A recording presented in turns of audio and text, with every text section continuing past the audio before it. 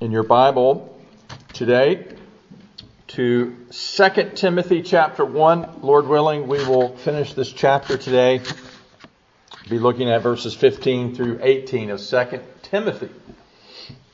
The Apostle Paul, writing to his spiritual son Timothy, who was a pastor, he says, "This you know, that all those in Asia have turned away from me, among whom are Phygelus and Hermogenes.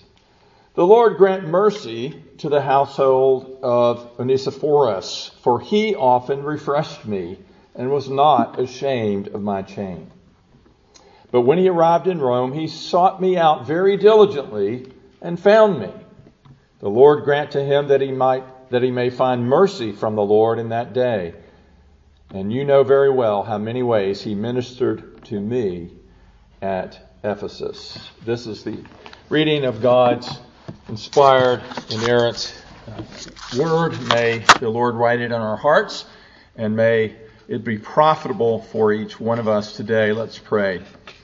Lord, would you teach us your ways today? Instruct us from the Word. We pray for the help of the Holy Spirit, and that, Lord, in our hearts, we would be willing to hear what you have to say, willing to be corrected, instructed in righteousness, that the man or woman of God might be fully equipped for every good work. In Christ's name we pray. Amen. Amen. So if you look back a couple of verses that we looked at last week, Paul had instructed Timothy to hold fast to sound doctrine and to guard the good deposit of truth that had been entrusted to him. And of course, in the church today, we have to do the same. We have to hold fast the truth. And a return, you see, to sound theology is going to preserve the church in an age of unfaithfulness. And as I said last week, the study of God is the antidote to the godlessness of our times. But sound doctrine is not all that the church needs. It's the foundation, and it is very, very needful. But for the church to thrive and to be what God wants it to be, believers need not only to be faithful to the truth, to doctrine, but we must also be faithful to practice what the Word tells us to do. So faith and practice, doctrine and life are both needful. And so you and I need to not only love God and think about how He has saved us and who God is, His attributes and so forth. We need to consider how to love one another and support each other and to help each other.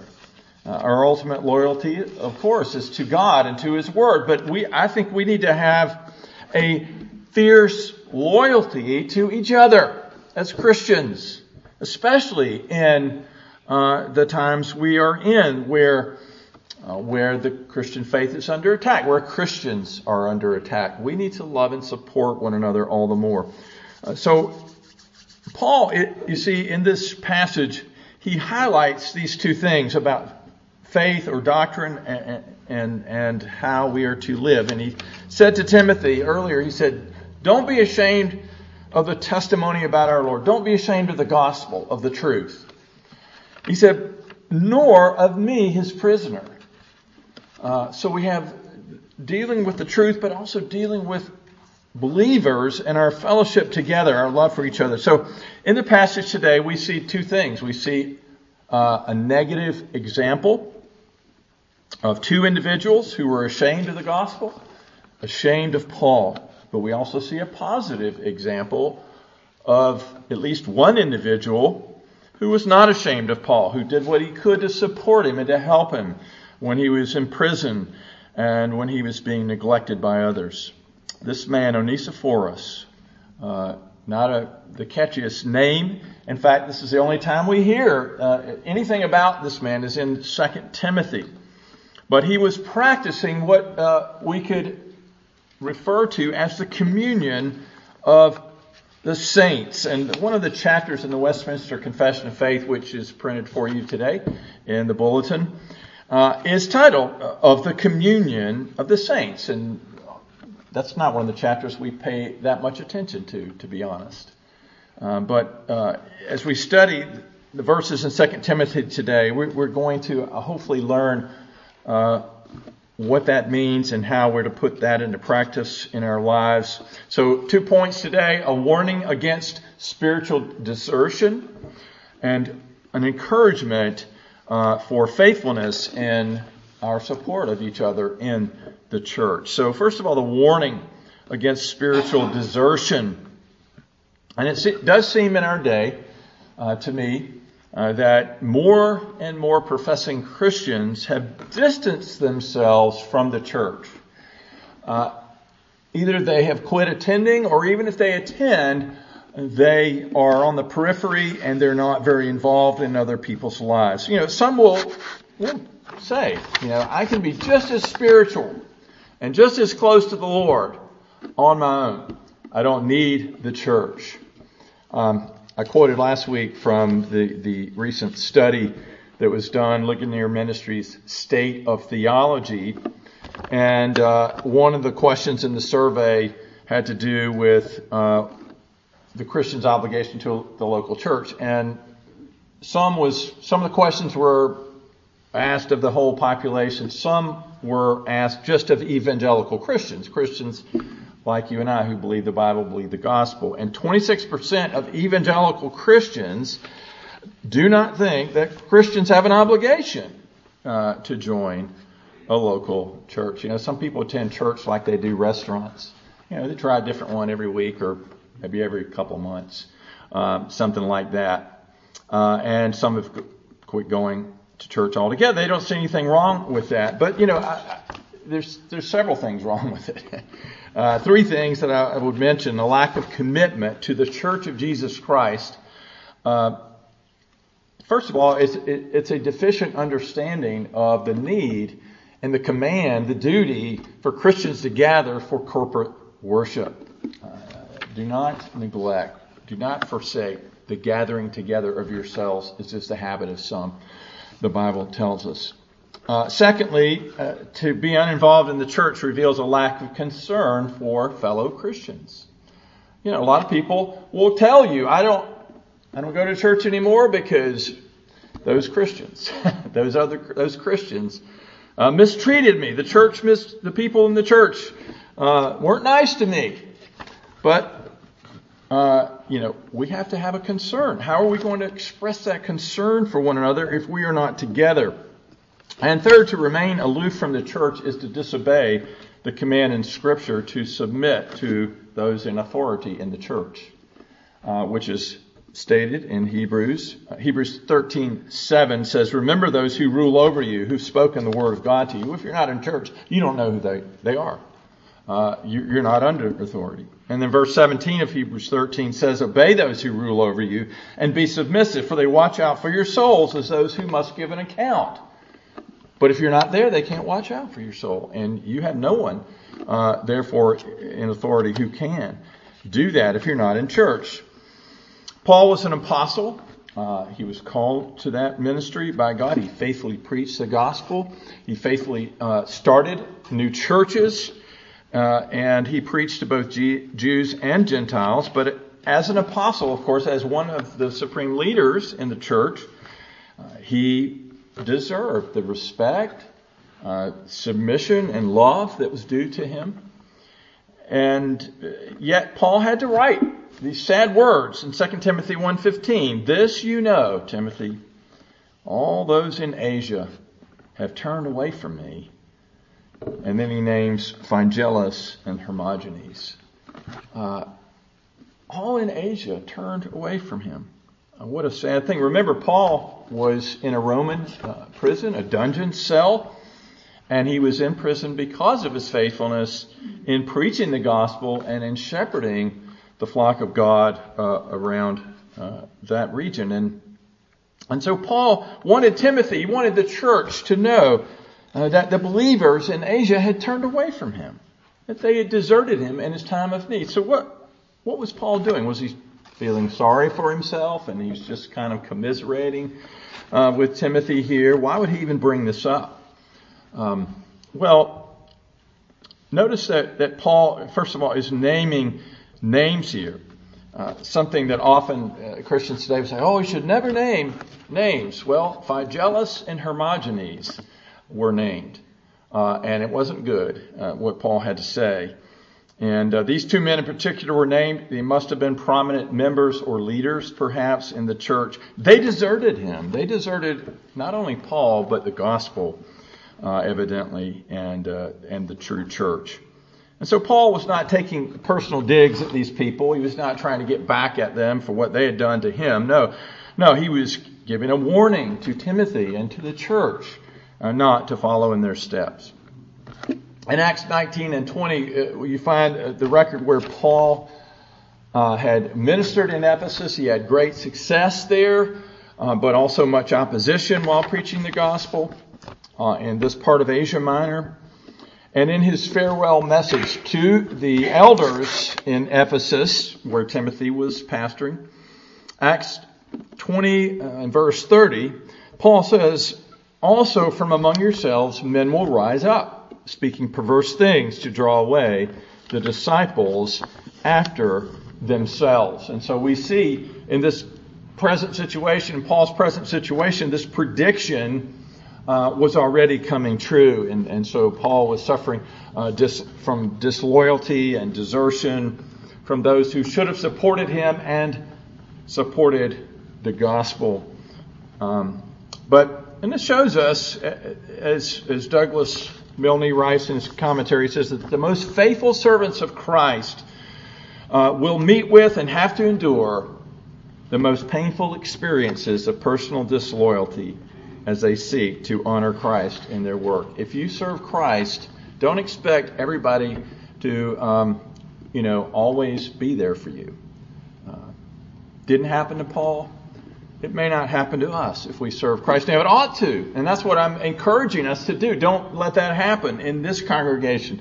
But Paul wasn't worried as much about personal pain as he was the good of the church here. And he knew that when the church heard about this desertion, that it was going to perhaps shake up their faith and, make their hearts be a little downcast about it. But so Paul meets this public departure from the faith head on. He doesn't want, people to just gossip about it. He wants to deal with it directly. And so it should not be a surprise to us when this happens in the church, when people desert the faith, desert the church. It should not affect our faith. Jesus said it would happen. Paul told the Ephesian elders it would happen. And of course, when it does happen, when prominent Christians do desert the faith and leave the church, it creates a scandal. And I think of Joshua Harris. Joshua Harris was a pastor, a well-known author of several very popular Christian books. And a few years ago, he announced that he was getting a divorce from his wife of 21 years. And then a few days later on Instagram, he wrote that he was undergoing a massive shift in his faith and that he no longer considered himself a Christian. Jim Daly wrote when he's as president of Focus on the Family, he said, "Critics of Christianity are gloating over a former pastor and Christian spokesman renouncing the faith. But Joshua Harris is not the first, nor will he be the last to do so. In fact, as our culture becomes increasingly hostile to Christianity, I believe it's likely that more people will choose a similar path." And we say, why? Lord, well, God is, as it were, He is winnowing His church through the times that we live in. The pressures of this world, to be conformed to the pattern of this world, to think like the world says you must think, is going to be more and more powerful. And you and I, who remain faithful to God and His Word, we're going to suffer. We'll be tempted ourselves. But the Bible says, take heed. if you think you stand, lest you fall. So we depend on the Lord to keep us, of course. But we shouldn't be surprised when it happens. We shouldn't let it shake our faith. People may turn away from Christ and from His Word. It's disappointing. It certainly is not a good thing at all. But the Lord Jesus Christ does not change. He's the same yesterday, today, and forever. He doesn't forsake His own. We should not forsake Him. His Word is still true. Such men as Phygellus and Hermogenes, their names are going to forever live in infamy because of their abandonment of Jesus Christ. Joshua Harris as well. This is serious sin. This is a sin that Hebrews 6 says if professing Christians fall away from Christ, it's impossible to renew them again to repentance, since they crucify again for themselves the Son of God and put Him to an open shame. Now that's a challenging passage for us. And certainly I think we still should pray for these people. Not Phygellus and Hermogenes, it's too late for them. But Joshua Harris, we can pray for him, but I don't think there's much hope for him according to what Hebrews says. That's a very sobering warning for anyone who leaves the church, leaves Christ, leaves the Word of God. The Apostle John in 1 John 2:19 says of those who left the faith and left the church, he says, they went out from us, but they were not really of us. For if they had been of us, they would have remained with us. But they went out that it might be plain that they are not of us. Joshua Harris, we thought he was one of us, but he wasn't. Phygellus and Hermogenes, they looked like they were one of the church, the true church. They weren't. These are things that are difficult for us, but we need to face them. This is a warning for all of us to stay true to the Lord. Don't let the world guide your thinking. Don't let the world turn you away from faithfulness and loyalty to Jesus Christ. Secondly, from our passage, in contrast to the unfaithfulness of these deserters, we see praise from Paul for those who are faithful to serve Christ and to serve His followers. Though all had turned away from Paul in Asia, and maybe that literally wasn't everyone, certainly there was one who remained by his side through thick and thin, Onesiphorus. This man Onesiphorus and his household, their names will be forever identified as those who were loyal and faithful servants of Jesus Christ. Don't you want to be remembered that way in eternity? I didn't serve my own interests. I didn't wander off into the ways of the world, but I stayed faithful to Jesus Christ. Now again, that is not something that we have within ourselves to do. It is only by the grace of God that we can do that. We're not saved by doing these things, of course, but it is the evidence and it is the outworking of our salvation that we love one another in the church and we support one another. So Onesiphorus ministered to Paul and shared in his sufferings. And in verse 16, Paul breaks out into a prayer for God's blessing on the household of Onesiphorus. The Lord grant mercy to the household of Onesiphorus. And some have taken this to mean that since Paul is praying for the household here and not Onesiphorus, that he must have died. Several commentators have said that. But if that's the case, then Paul's prayer in verse 18 would really be a prayer for the dead. And I don't believe that that's what the Bible teaches. The Roman Catholic Church actually takes this passage and uses it, very, very weak passage for this, to try to prove that it's okay to pray for the dead. And I would just give you an example, and this is Dr. Gordon Clark mentioned this in his commentary. He said, if I pray for my daughters and their families, someone might, conclude that their husbands were dead. He says, nonsense. I just didn't mention their names, when I'm praying for them. I've done that before as well. I'm praying for my own family members. I pray for the families. I don't just because we don't mention a name doesn't mean the person has died. So it's a very weak argument to say we can pray for the dead. It's a presumption, and I don't believe it's true at all. I think Onesiphorus is very much alive. He's praying for blessing on him in verse 18 and on his family in verse 16. As I said, we don't really know much about him. All we know is in this book. 2 Timothy 4:19 is another place, but it's just a mention. We don't learn any new information there. But Onesiphorus, like the unfaithful guys, Phygelus and Hermogenes, was from Asia Minor, and yet one was a true friend to Paul, and the others were not. And in contrast to those who turned away from Paul, Onesiphorus was not ashamed of Paul's chains. That was a challenge in those days because Roman persecution was building.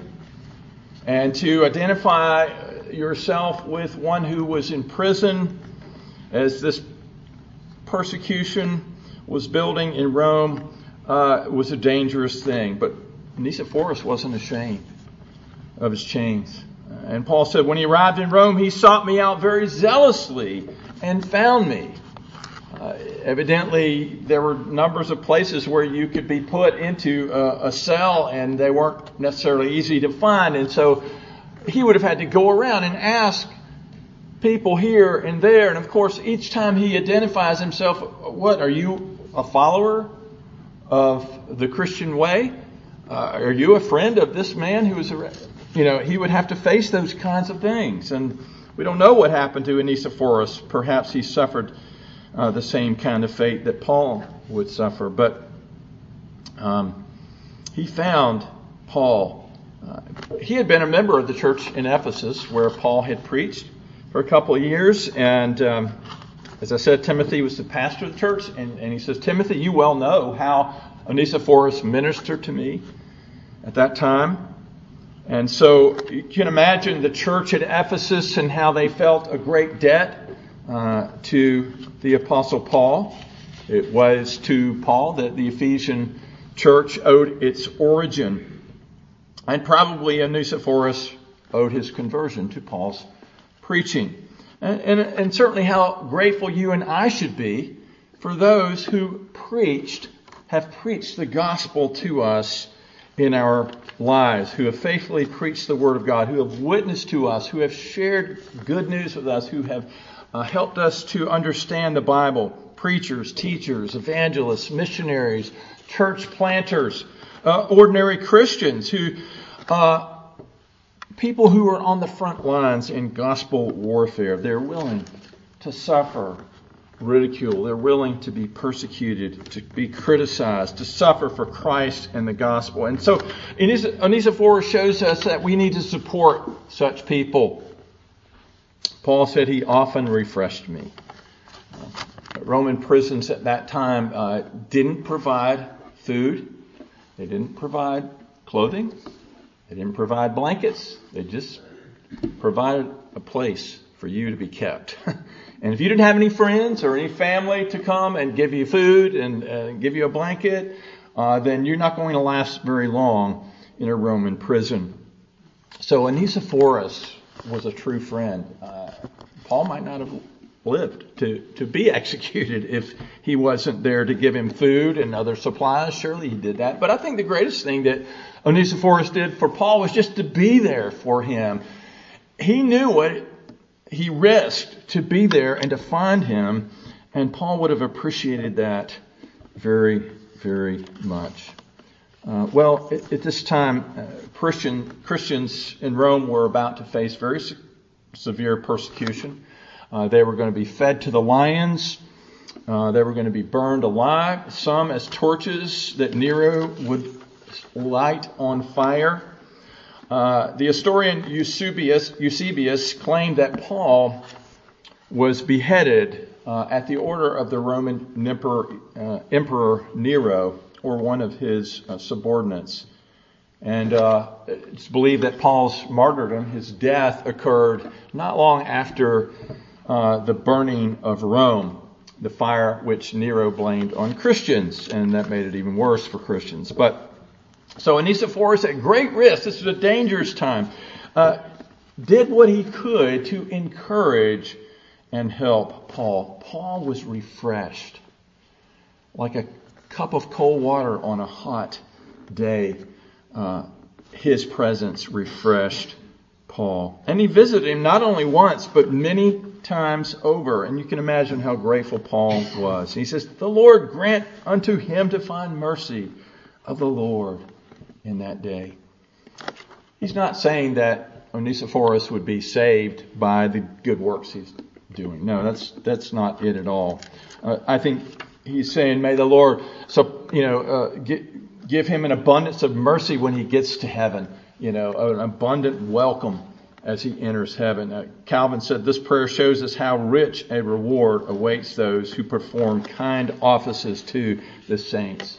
The Bible does say that we will be rewarded in heaven for our deeds done in the name of Christ and for His glory. So Paul prays for God's mercy to be extended to Onesiphorus as well as his household. Jesus said, blessed are the merciful, for they will obtain mercy. Onesiphorus was merciful, and Paul was praying then for that mercy promised that Jesus had promised for the merciful. Peter said in 2 Peter 1:11, and you will receive a rich welcome into the everlasting kingdom of our Lord and Savior Jesus Christ if you live out your Christian faith, in essence. So, on the day of judgment, you and I are probably going to be surprised, right, that some people that we thought were Christians, people like Phygellus and Hermogenes, and others that we knew, would be surprised that they are cast into the everlasting fire because they profess to know Christ. But Jesus will say, depart from me, I never knew you. And some believers will enter heaven, as Paul says in 1 Corinthians 3, and yet they will be saved so as by fire. They will make it in, but a little bit of the smell of smoke will go with them. And then, of course, those who truly knew the Lord, who served the Lord, who gave themselves faithfully and unselfishly for others, will have an abundant entrance. And the reward will be rich because of the rich grace that was at work in that person's life. Now, how can we apply these verses to our own lives as we close? Well, first of all, think about your life in light of the final day. It's interesting that, Paul refers to that day, that final day, the day in which we stand before God and give an account of our lives. Are you prepared to stand before God? Are you ready? Do you have the assurance in your heart that you are saved and that you would enter heaven when you die? And if not, today you need to not walk, run to Jesus and come to Him now. Surrender your soul into His hands. Receive Him as your Lord and Savior. The Bible says whoever calls on the name of the Lord shall be saved. You can do that right now. As you're listening to this message, call upon Jesus Christ. Don't put that off. Pray in your heart to the Lord. Call on Him to save your sins. He's promised that He would do that. And on the final day, you will be so glad, so happy that you did. Well, another application is to remember this concept of the communion of saints that I mentioned earlier in the sermon. And I would draw your attention to that section on the Westminster Confession that you see in the bulletin, if you want to look at that. But the confession says this in that first section. First of all, it says that saints, Christians, have fellowship with Jesus and with each other. We're connected to Jesus, and because we're connected to Jesus, we're also connected to each other. We're in communion with each other. And it says that being united to one another in love, saints have communion in each other's gifts and graces. Onesiphorus had communion in Paul's gifts of preaching and teaching. Those gifts that Paul had were shared with others. And we are obliged to the performance of such duties as do conduce to their mutual good, both in the inward and the outward man. And we see Onesiphorus' response to the gifts and graces that were in Paul's life. He responds with seeking to meet Paul's needs in the inward and the outward man. So look around you and recognize that the believers that you sit next to and that are in this building today, they are your brothers and sisters in Christ. You are united to them in fellowship with them, in communion with them, and you have an obligation to love them and to support them, to encourage them, and to give yourself for them, for each other. And we are to do that for our mutual good. The Confession of Faith goes on in section 2 to say that this communion, as God offers opportunity, is to be extended unto all those who in every place call upon the name of the Lord Jesus. So the communion of saints extends beyond the confines of this local church or any other local church. Wherever we meet those who know the Lord Jesus Christ, or at least seem to know Him, we ought to be ready to express the love of God for them, for each other. You know, the Lord loves all those who are His. All those who are His. And there are some that are hard to love. All of us are hard to love, if you think about it. But some are very hard for us to love, and yet if He loves them, we need to love them. He has tender compassion for all true children of God, and so should we. So we need to stand with those, especially who are suffering, who are in need, to assist them, to refresh them, and especially those in the ministry, whether they are at home or abroad, wherever they serve, who put their lives, their reputations on the line, who could have maybe done other things and done well for themselves in life or in business, but they chose to follow Christ because they weren't in it for the money. They were in it for the kingdom of God and the glory of God. And at the very least, we ought to pray earnestly for those people who are serving Christ in word and doctrine and so forth. Well, we ought to love all true followers of Jesus, even those that don't agree with every little detail of doctrine that we hold to.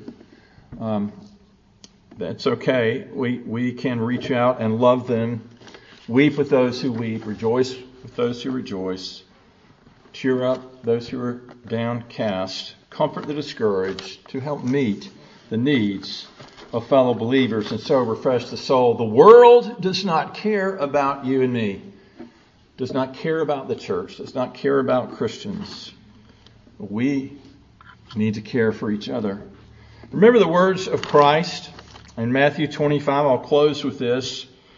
When Jesus comes back in His glory, in the second coming, it says, "Then Jesus will say to those on His right hand, 'Come, you blessed of my Father, inherit the kingdom prepared for you from the foundation of the world.'" That's by grace, through faith alone, in Christ alone. But the evidence that they did truly trust in Christ, He says, "For I was hungry, and you gave me food. I was thirsty, and you gave me drink. I was a stranger, and you took me in. I was naked, and you clothed me. I was sick, and you visited me. I was in prison, and you came to me." Onesiphorus did that, didn't he? "Then the righteous will answer him, saying, 'Lord, when did we see you hungry and feed you, or thirsty and give you drink? When did we see you a stranger and take you in, or naked and clothe you? When did we see you sick or in prison and come to you?'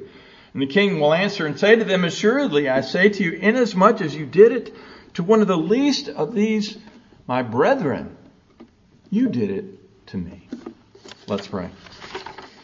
Father, thank you for the living and abiding Word of God. Lord, we are all convicted that we could be and do so much better, Lord, for each other as Christians. And we are selfish too much, and we look out for ourselves. But Lord, I pray that you give us eyes to see the needs of people around us who claim the name of Christ.